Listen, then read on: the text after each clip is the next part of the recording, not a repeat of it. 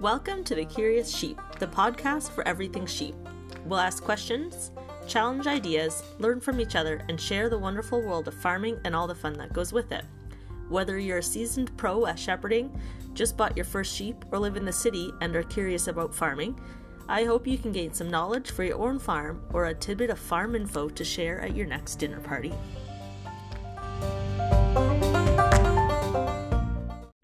Hey everyone, and welcome back to what might be, unfortunately, the last episode of The Curious Sheep. It is, unfortunately, I think the ball that I need to drop right now, although it's been fun getting to share everyone's stories and hearing all the awesome feedback that everyone has had from listening to the podcast, so I really appreciate that. Just too many things on my plate right now, but I'll put it out there. If anyone's interested in sort of taking over or collaborating, shoot me an email and maybe we can keep this thing going. So for our last episode, we are still on the wool theme. This week, I'm joined by Alex and Catherine from the US. They ended up here in Canada at a shearing competition. They met our shearer, Charlie, and they showed up at our place to help shear, and they even taught Charlie a few things, so that was really cool to see.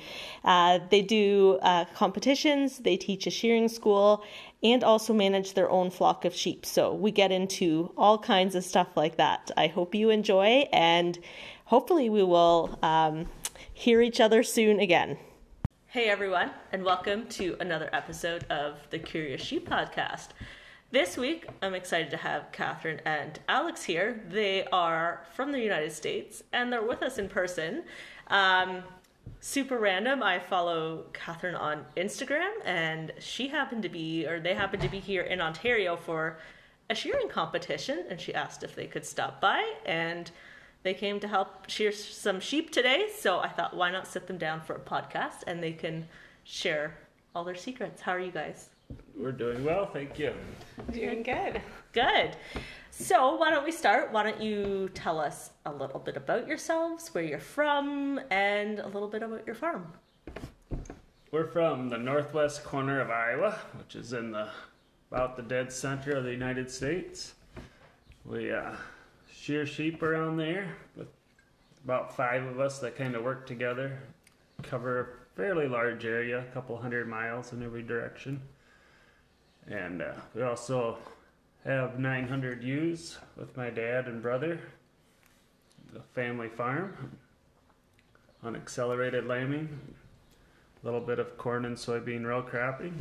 It's enough to keep us busy most of the year until we come to Canada for vacation. A working vacation, Then we right? end up shearing sheep. And Catherine, what about you? What's your backstory? How did you get into sheep? Well, my dad raised sheep, and towards the end of our sheep career, I guess, he was getting double rotator cuff surgery. So I was home from college helping push up the sheep so that they would get up to the shearers. There were about 3 or 4 shearers there. And then I was picking up all the wool and pressing it, and it was a really hot day. And I went into the trailer to sit down in the shade for a little bit on one of the breaks. And the young shearer there was like, if only you weren't a girl, you could actually be helping us. So I decided that maybe that was a good time to go to shearing school so that I could learn to shear better than him. Yeah, no, that's a good, I'll show you, right? Exactly. And speaking of that, it's not uncommon for there to be women shearers, but it's a bit of a stereotype to break, right? Definitely. Because it's not about being all big and brawny and being able to wrestle sheep. It's about knowing how to handle sheep. Exactly. Yeah. At the shearing schools, they're now about half the students tend to be women, and I think we've both found that they're a little easier to teach. Yeah, the women focus on the technique because they're not, strong enough just to manhandle the sheep. The guys try to overpower them, which doesn't work if you're going to shear a full day. You can't fight everyone. You have to use technique and get the sheep to work with you. Yeah, you'll be twice as tired in the end, right? Yep. Yeah. And there's quite a few really good women shear now. There's a Canadian from Manitoba just set a women's world record, 8-hour shearing, did 510 lambs in 8 hours. Mm-hmm. Yeah, that's impressive. That's a big day. And tell me a little bit about the farm. You guys have your own sheep that you're helping raise? Yeah, with my dad and my brother, about 900 polypay type commercial ewes on accelerated lambing. Have 4 lambing periods throughout the year. Try to lamb 300, 350 in each group. Yeah. Feed them all a TMR of corn silage based ration. A little bit of hay and corn and soybean meal when they need it.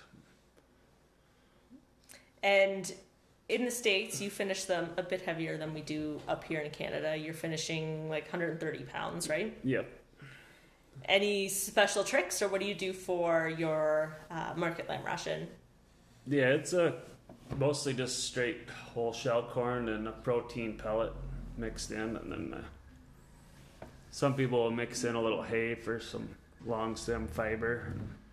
We usually just do a corn stalk bedding, keep them well bedded, and they eat enough of the corn stalks to keep their rumen functioning properly. Mm-hmm. And with accelerated lambing, what are your tips, or what are your tricks that you use to get used to breed year round? We for fall lambing, which is out of season, we use light control. So it's actually January 1st. So when it works out for us, we turn all the lights on in the barns. And so it's the ewes that are in late gestation or lambing or early lactation. So they're all in the barns right then, usually lambing. But leave the lights all on for 2 months and then go back to natural day length. So it'll be like the days are shortening for them. Mm-hmm. So they'll think it's fall and it's time to breed. Nice. Do you use teaser rams or anything? Yeah, we usually use teaser rams just to help induce cycling. Yeah, very good. And you said it's just your dad and your brother helping, and so you kind of just take turns helping and being flexible, getting everything done. My brother shears with us also, so we stay fairly busy with shearing. Try to, whenever Dad gets worn out, we try to relieve him a little bit. It's really a juggling match to mm-hmm. keep up to date on shearing and the farm at the same time. Yeah. And your shearing group that you have, you guys travel quite a bit, right? Yeah, most of our jobs are within a couple hours, but we do travel some 5-6 hour trips. About once a month, we kind of go on a longer trip for a few days. Every April, I go to Montana and help some friends out that I started shearing their sheep when their shearer retired, and we've kind of grown together, I guess. And so I still go back every year. A little bit of a yearly vacation. Yeah, stay South Marinos and then the Earthstar Farms. Good. And you mentioned a little bit about shearing school. So you guys are involved in some of that. Tell me a bit about that. We're both shearing instructors. Yeah, we teach a shearing school in North Dakota and then one in South Dakota every year. Just kind of a vacation for us too. Yeah, you guys are even helping Charlie learn how to shear one-handed today. It was interesting to watch. Like you were saying with like technique and women shearing and just shearing in general, right? There's these little things, like I saw you were kind of pointing out to Charlie, like just, move your leg a little bit this way so that the ewe doesn't quite fight back. And there's all these little tiny things that you can learn and perfect. Yeah, I always tell the students, like, we didn't invent shearing. Like, we're not just making this up, or like we're just passing on stuff that other shearers have told us over the years. Mm-hmm. Yeah. And there's always something to learn. Like every time I teach a shearing school, I learn something new. Mm-hmm. Like maybe it's something I should already know, but it just like, oh yeah, that little step or that little movement will help me out. Mm-hmm. And just reinforce things. So say I'm a complete newbie I'm like, hey guys, I want to learn to shear. What do you do? We tell you about the shearing schools and we have you attend there with other newbies. I think a big part of it is we try to get people to go through the pattern. And so we try to get them to figure out the pattern and just how to set up blades and how to keep control of the handpiece and keep control of the sheep. And we work on getting everything put together. Yeah, but it's a long, slow process. A lot of people think they can just go to a 3-day school and go home and shear their 100 sheep in a day, and that's not how it works. Yeah. I will say with Charlie, like, he actually already knows how to shear, and so when he asked us to kind of teach him this other way too, like, he's picking it up probably faster than any normal student because he actually knows how to keep control of the sheep for the most part. It's just little bits of, well, when you're doing it this way, move. Yeah. Mm-hmm. Just slightly differently. Yeah. And how do you become a shearing instructor? Lots of practice. Mostly.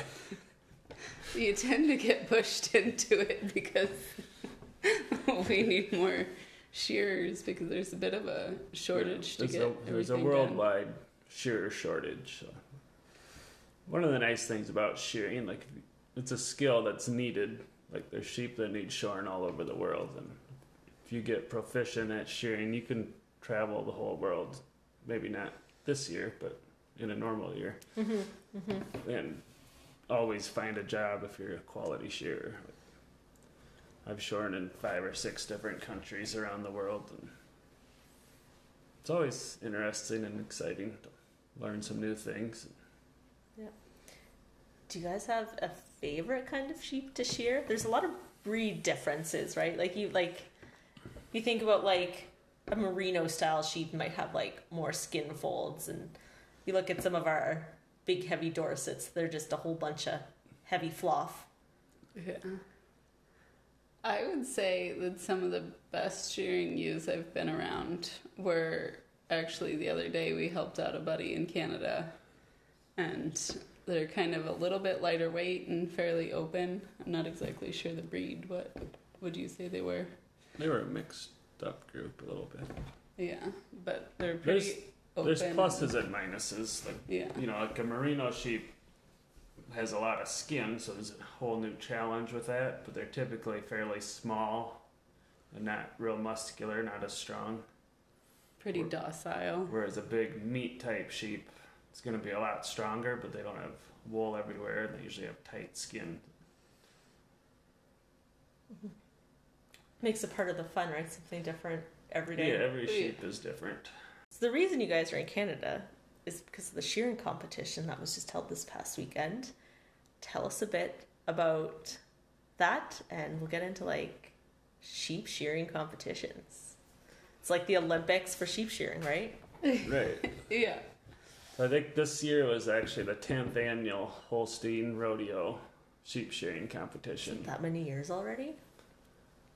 That's what they thought, anyway.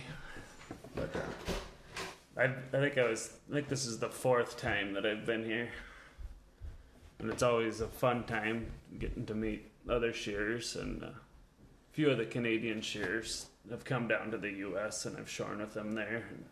And good chance to hook up with old friends. And mm-hmm.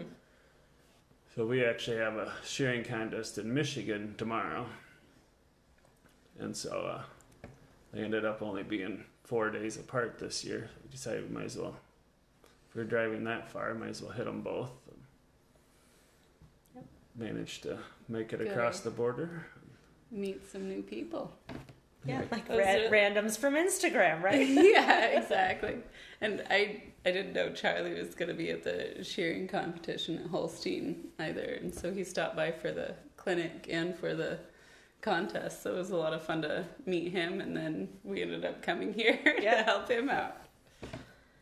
And why don't you talk a little bit about what a shearing competition is and what all happens?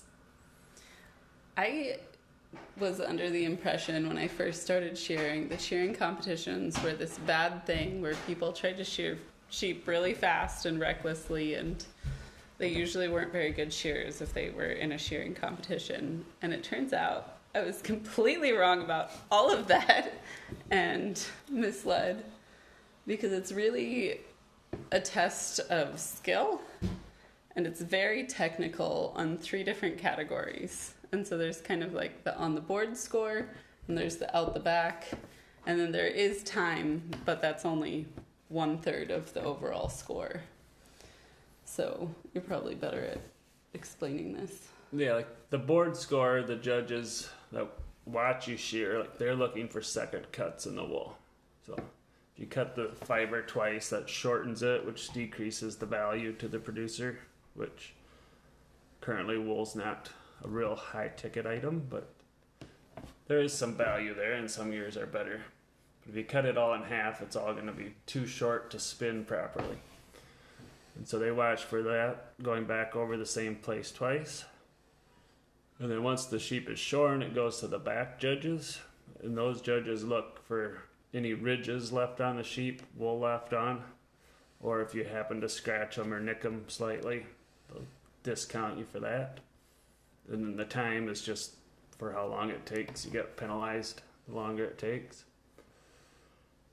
And so on, like most of the first rounds, like the preliminary rounds, are going to be like, depending on what level you are, 2 to 4 or 5 sheep.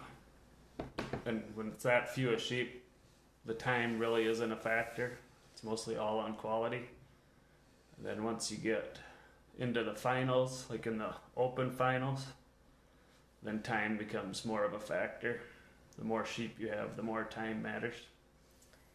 So we did 12 sheep in the finals this year.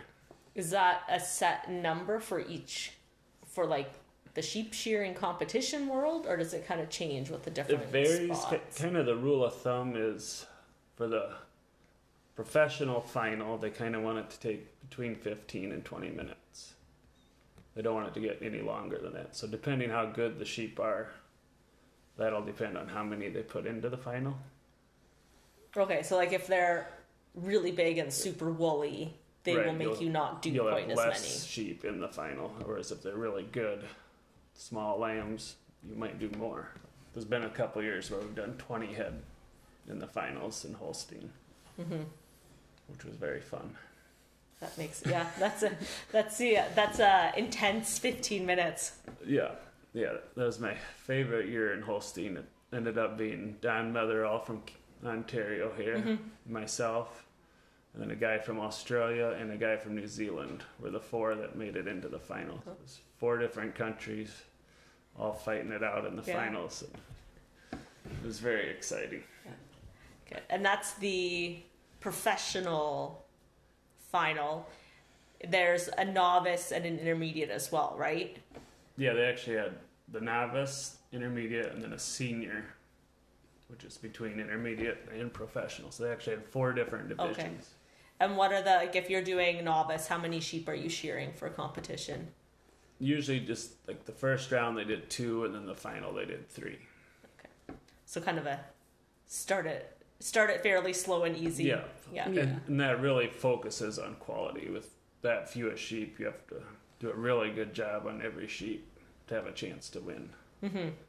Yeah, like Charlie was saying, this was the first year he did the competition, and it's this balance between you want to be fast, but you don't want to go so fast you're doing too many second cuts or leaving you're wool. nicking You want the to sheep, be right? efficient, I guess, because you want to do all of that quality quickly. Yes. Because if you mess up on the quality, then And you're not going to win. Time is also an issue for an animal welfare thing. Like the longer the sheep is getting shorn, usually the more stressful it is for them. If you can get that over with quickly and efficiently, they're less stressed and happier to go back to their friends. And so time, like you want to do it fairly quickly, but you don't want to do it faster than what you're capable of to do it cleanly. Mm-hmm. Yeah, and like you were saying, Catherine, it's about doing that good job. You had this impression that everyone just quickly raced through it, but yeah, you're also judged on how nicely it is, which is really important because as an industry, we need sheep shearers to be doing a good job, and competitions are a way to sort of build that. And then you have other shearers there that you can kind of learn from and network with too. Yeah. Good. So you were saying there's a shortage of shearers. Why would someone want to be a shearer? That is a good question. Because you don't have to have a sheep background. You don't have to have a farm background even, right? Yeah.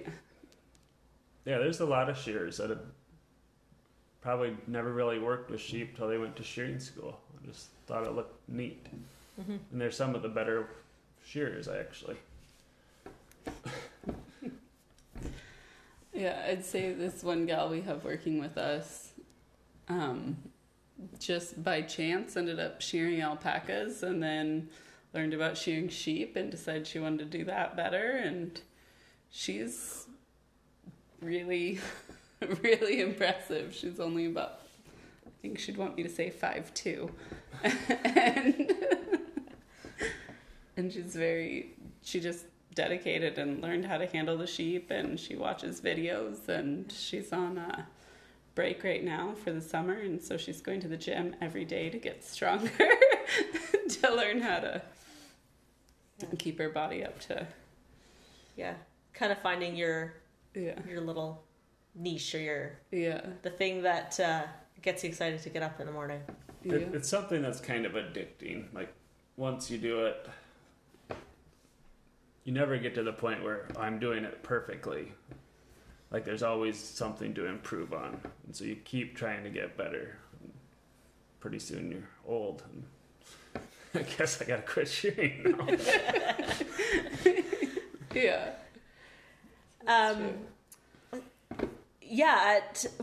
What are some things, like if there is any shearers listening or people wanting to get into shearing, what are some things or tips to keep your body strong or keep going as long as you can? Because you need to take care of the body that's doing the work. Yes, stretching is important, and drinking water, and actually just keep doing it. Like, the times that I struggle the most is if I take a long break, like, and don't shear for 3-4 weeks and then go back into a big day. Like, my body's not happy then. Yeah. So even a short break, I mean, that's a short amount of time, but that's even enough to sort of, because like, you use a lot of your back muscles and hamstrings and muscles that you don't typically use in just other everyday activities, like going running and stuff helps, but it's different muscles than what you use shearing. Yeah. Mm-hmm. Do you go see like massage therapist or anything like that? I had an athletic physical therapist, and so I would go see him anytime there were problems. I could say that for if you'd like. Yeah. No, physical therapists, because they would be able to really tell you, or they're the ones that can figure out, like, even if you walk for them right, they can tell you, like, if you're using the wrong muscles while you're walking and weird stuff like that, right? Yeah, so I actually, I had this physical therapist, and I would send him a video of shearing, and he would look at, like, the proper technique. He'd be like, oh, well, actually, you're rolling your ankle a little bit in this spot, and according to this other video you sent me, because he didn't know anything about shearing, it's like, you don't need to be doing that to keep control of the sheep. So we want to keep your ankle in the proper position. And then he'd give me exercises to kind of counterbalance the damage I was trying to cause. No, that's really interesting. Because, and it's, you said, like, just roll your ankle in that one movement. And if you do that too many times a day or the wrong way, you're going to wreck your whole ankle, right? Yeah. Sometimes when I get on really heavy sheep, I've got issues. And I know in Australia they've done some research studies on the energy exerted, and they like shearing a full 8 hour at like high level shearing for a record or something like that, like, use as much energy as running 2 marathons back to back in your 8 hour day. And so it is taxing on your body, and you do have to take care of it. Mm-hmm. And I think nowadays there's a lot more emphasis on that part of it. Like, they used to not really talk about it a lot. Like, you would just shear sheep and then go to the bar afterwards. And Yeah, get you up the muscle next through day it, and right? shear Or again, and people's bodies did get injured a lot more. Whereas now they're focusing on technique and things to help protect your body. yeah, it's a bit of that farmer mentality, right? You work through it. Right. You get the job done. It doesn't. Yeah. You don't think about what it. But does there's a to your lot of body. little technique things that actually reduce the strain on parts of your body that are prone to weakness. Mm-hmm. That's probably a good tip for anyone doing any sort of physical job. Yeah. I know, like, every time lambing comes around, I go see my osteopath, and she's like, "You've been hopping gates again, haven't you?" I'm like, "Yeah, maybe." Yeah. Lots of things we should be doing to make sure our bodies work how they're supposed to. Being American sheep and lamb producers, have you noticed it kind of the same way we have in Canada? We have a growing demand. We have a lot of people who enjoy eating lamb and goat on a regular basis. Have you seen that increase or that growing demand too in the States? Yeah, we definitely have an increase in demand, and currently I assume it's similar to Canada. Like, the U.S. is not producing enough lamb to meet their demand. I think close to 60% of the lamb consumed in the U.S. is imported from other countries. So that's about the same as Canada. I thought it might not be quite as... I thought it might be higher, because we're about that 30-40% too that we can fill. Yeah. There's like endless possibility.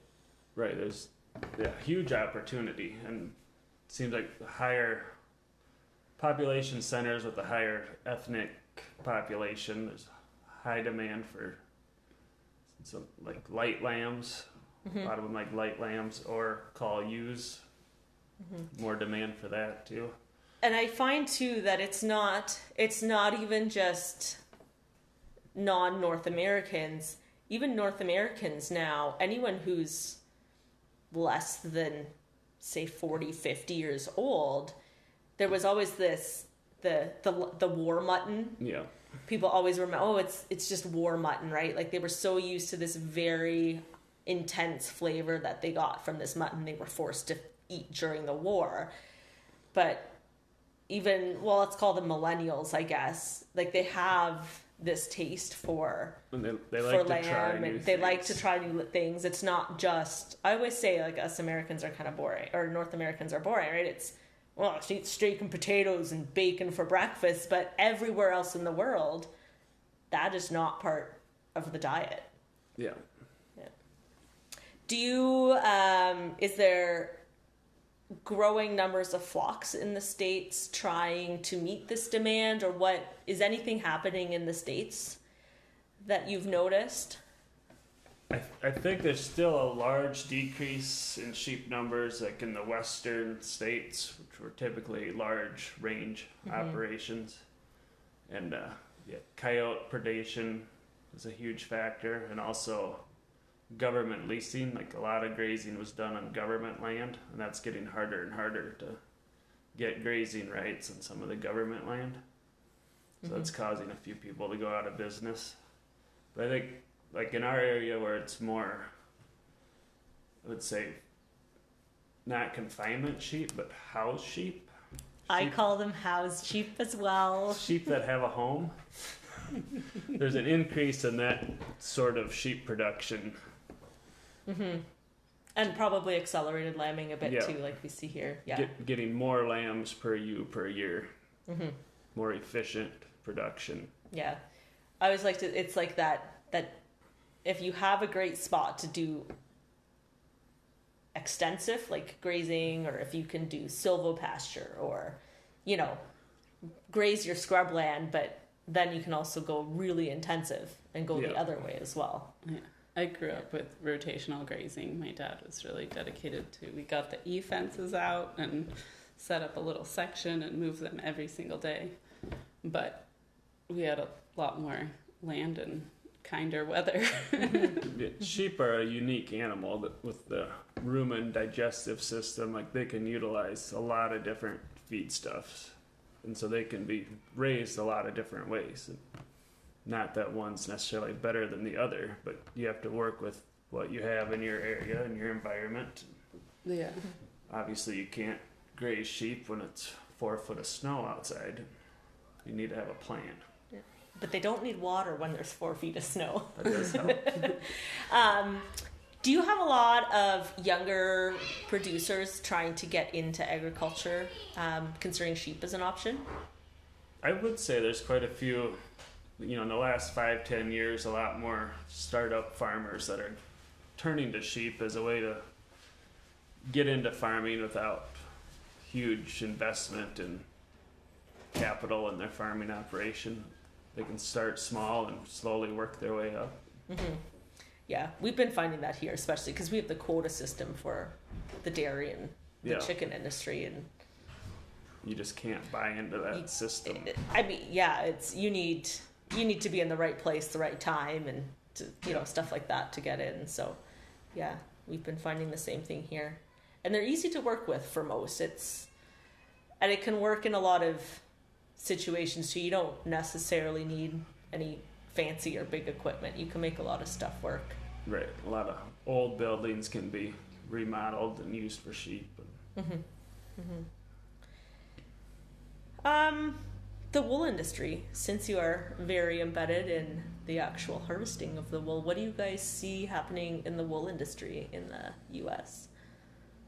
I think the fine wool has a pretty bright future. Like there's pretty high demand for wool socks and a lot of the newer wool clothing. Everybody kind of has the old mentality that wool is hot and itchy, and a lot of the new products that they're developing are definitely not that. It can be very light and airy. Machine washable, dryable. Yes. And so that's opened up pretty big opportunities for the apparel market for the finer type wools. A lot of the coarser wools are still used in like curtains and airplane upholstery, but there's kind of a limited demand for that currently. Mm-hmm. Synthetic fibers have kind of taken over a lot of that. Mm-hmm. How many of the farmers that you shear for how much of it is processed in the U.S. versus exported? Do many of them have that connection to a processor in the U.S.? I would say quite a bit of the fine wool gets processed in the U.S. to make socks, or like military uniforms use a lot of U.S. grown wool. But a lot of the other stuff does go overseas for processing. Like China is typically a big importer of coarser wools. In the last few years have not helped out that market at all. No. So it's a good point you brought up the military. Well, I heard the story once they were all switching to, everyone has Under Armour, right? So they all switched to, I'm not sure if it was the U.S. military or what military it was, but they switched to Under Armour because it was supposed to be this amazing base layer. But what's it made of? Plastic. Yeah. So if you get hit by whatever in an explosion, it melts to your body. So that's one of the main reasons they want to use wool in their uniforms, is because it protects your body so much better and it won't light on fire. Right. Yeah, and it'll keep you warm even if it's wet. Mm-hmm. Yeah, I hope there's so much potential, right? So I hope more and more we get our Canadian wool used domestically as well. Yeah. Yeah. Do you deal with any processing mills as shearers, or do farmers mostly have those contacts? I think it's mostly farmers have those contacts. I know that there's a mountain meadow mills in Buffalo, Wyoming that processes for my friends in Montana. Like we buy wool for a company, but they're just like a wool broker. Like they'll take wool in, pay the producer, and then they resort, rebale it, and will sell it all over the world. Mm-hmm. So do you do that grading then, or do you leave that up to the buyer? most of it's done by the buyer. Like we do some on-farm sorting, like tell the producer, sort your black sheep separate from your white sheep, and and then you shear probably your fine wool separate from your coarse wool sheep. And then you can kind of keep it separate by Right. breed too, and that kind of thing. Yeah. Keep the hair sheep. Yeah, keep Till hair out of last. it. Which is hair is a big contaminant of wool because it doesn't dye the same as wool does. Mm-hmm. Do you guys find so in Canada, because we have to keep a lot of the sheep indoors, especially during the winter? There's always a lot of wool that gets contaminated with hay, and as soon as hay and straw gets embedded with the wool, like it never properly comes clean.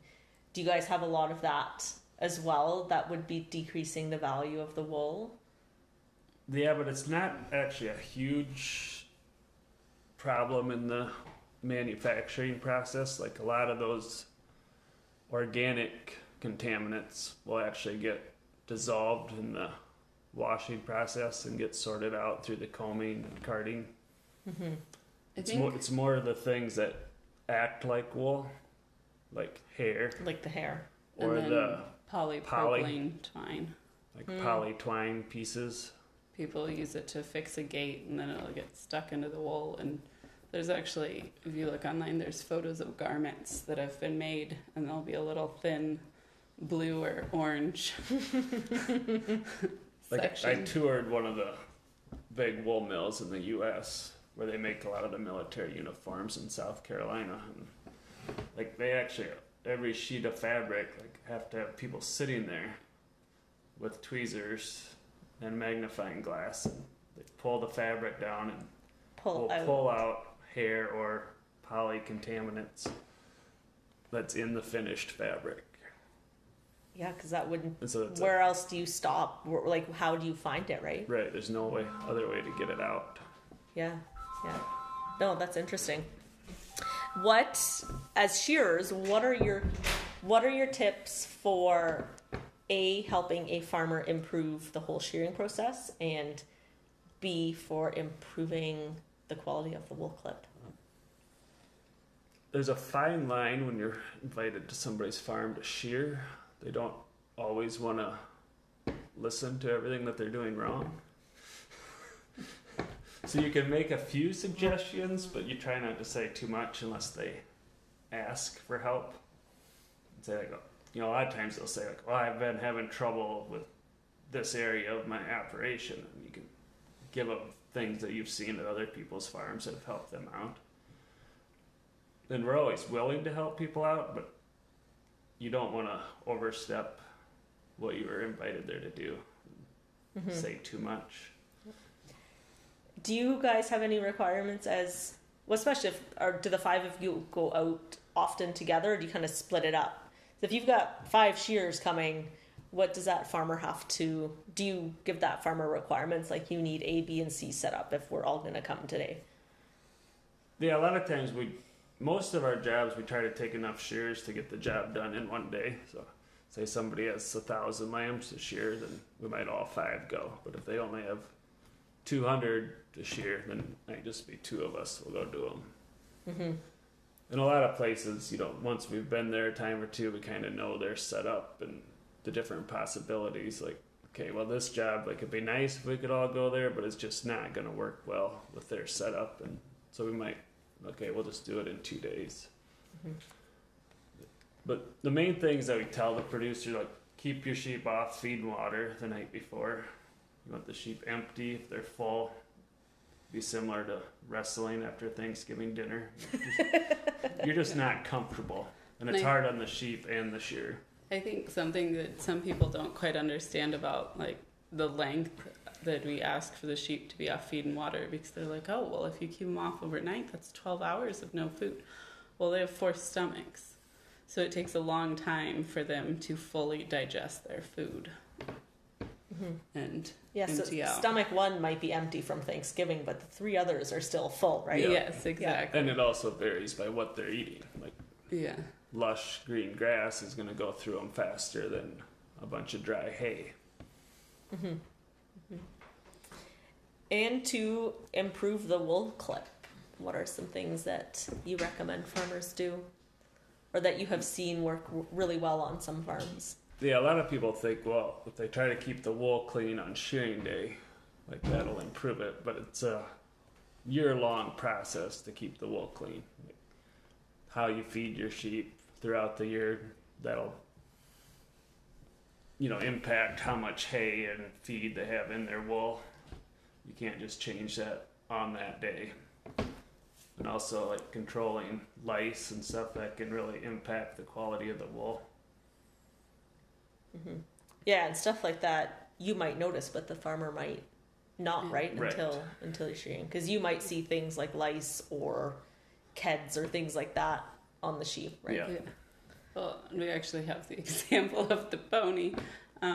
There's a farmer keeping a pony in with his sheep, and we kept telling him that he was having a lice problem. He's like, I pour them right when I should, right after they're shorn. I keep trying to keep them clean.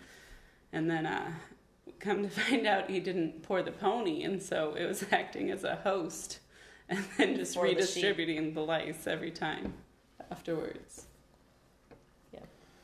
Yeah, that's a good example of like a big picture thing. Like it's not just treating the sheep. You kind of have to think about the environment too. Yeah. Yeah. What is there something you want to tell the public or non-farmers about sheep shearing and why it's important? I think that sometimes people don't understand that the wool just keeps growing.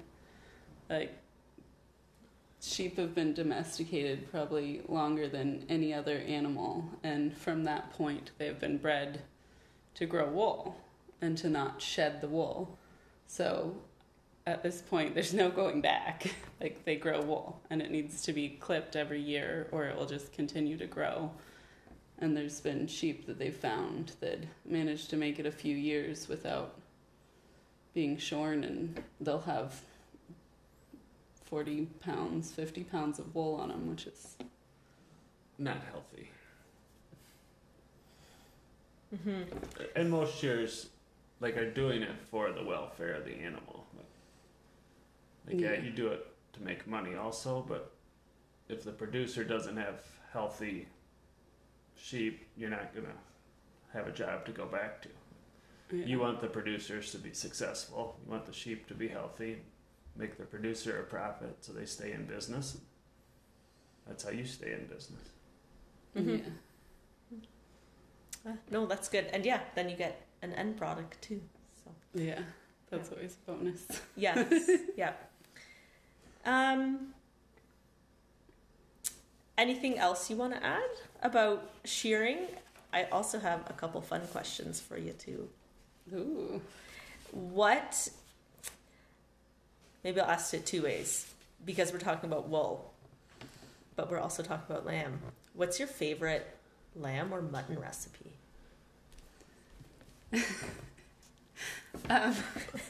We butchered a lamb at home, and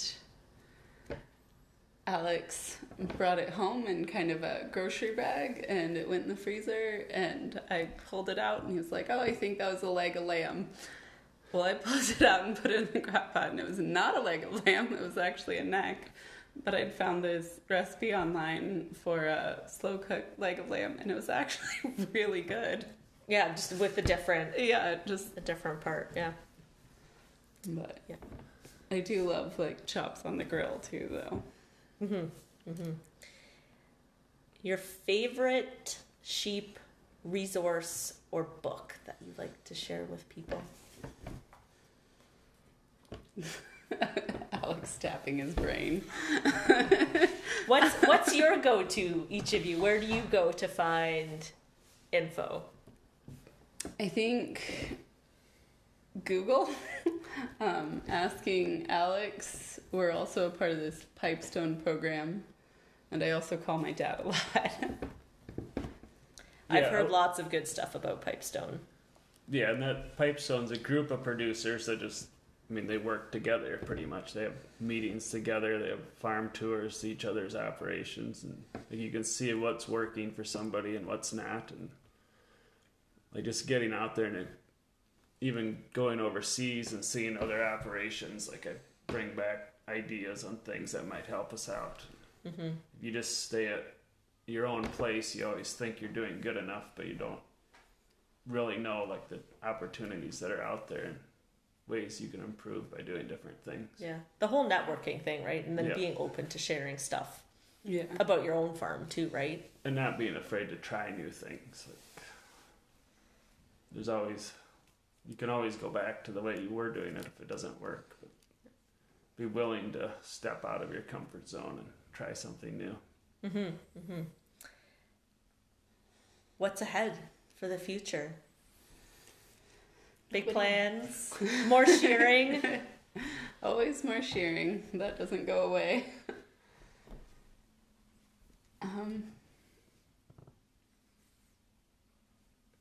Continue to work on our operation. Hopefully have something to pass down to the next generation. Hopefully go to the World Championships in Scotland in 2023. Yes. Hopefully Alex makes the team. That'd be pretty exciting. Scotland on the list of places with sheep to go visit. You'll have to come. Yeah. In 2023.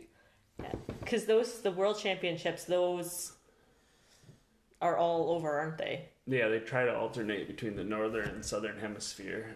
It's usually held every 3 to 4 years, kind of like the Olympics of sheep shearing. Yeah. And what do you need to do to get on the team to go to the world? Each country can send 2 shearers. It's up to that country to decide who their shearers are. And what qualifies their shears? Like the U.S., we have a point system, so going to different contests throughout the year will give you points. And so if we take the points leader at the end of the 3 years or whatever, whoever has done the best at all the contests is one person, and then the second person is chosen from the national contest the year before. But they also have to have a certain number of points. They can't just show up at one contest and get there. They have to It's like qualify. a minimum number of contests that you have to go to. Cool. So how, like 2 people from the U.S., how many shearers are in the U.S.? Does anyone even know? I don't know that there's a good way to put a number on it, because there's a lot of people that, you know, have another full-time job and will shear a few sheep on the weekend or do their own sheep and maybe a couple neighbors. Like, it's hard to get a count on how many people actually shear sheep. But like at our national contests, we usually get close to 50 shearers that'll show up for the contest. Obviously, there's a lot more shearers than that. Yeah, those are sort of the 50 who are interested in competing and doing it at that kind of a level. Yeah. I think Canada only has 2 contests. The one here in Ontario, and then Calgary Stampede usually has a shearing contest. Very good. Well, that's exciting. We'll be watching. Thank you. I'm sure it'll be somewhere on the internet or be an excuse to go to Scotland, maybe. I don't know. Be a good excuse to go to Scotland. Yeah, it would. It's a work trip. Business expense, right? Exactly. We could go tour some sheep farms. Exactly. We're doing Research. Educational research. We can even do a podcast. Yeah, we can From even Scotland. Exactly. 2023. That's a long time away. Keep it going till then. Yeah. Very good. That is a lot of information from you too. Thank you very much. How do people connect with you, or if they want to shear, how do they reach out to someone like you if they're interested in starting to shear? Oftentimes people will find me on Instagram or Facebook, or the ASI actually has a directory, and I'll get phone calls from there, and then I give them Alex's number. Perfect. And do you organize a certain number of like shearing schools a year, or is it just when you get enough people that are interested? Like the two that we currently teach are run by universities. They've been going for quite a number of years. But yeah, if there's big interest in an area, like we've done just a couple here and there where somebody will call and say, hey, I have 5 to 10 people that want to learn how to shear. Like, can you come to a school? And we can get that organized too. Mm-hmm. Yeah. Very good. Well, thanks so much for joining me and for visiting and for helping shear today. We will meet again. Sounds good.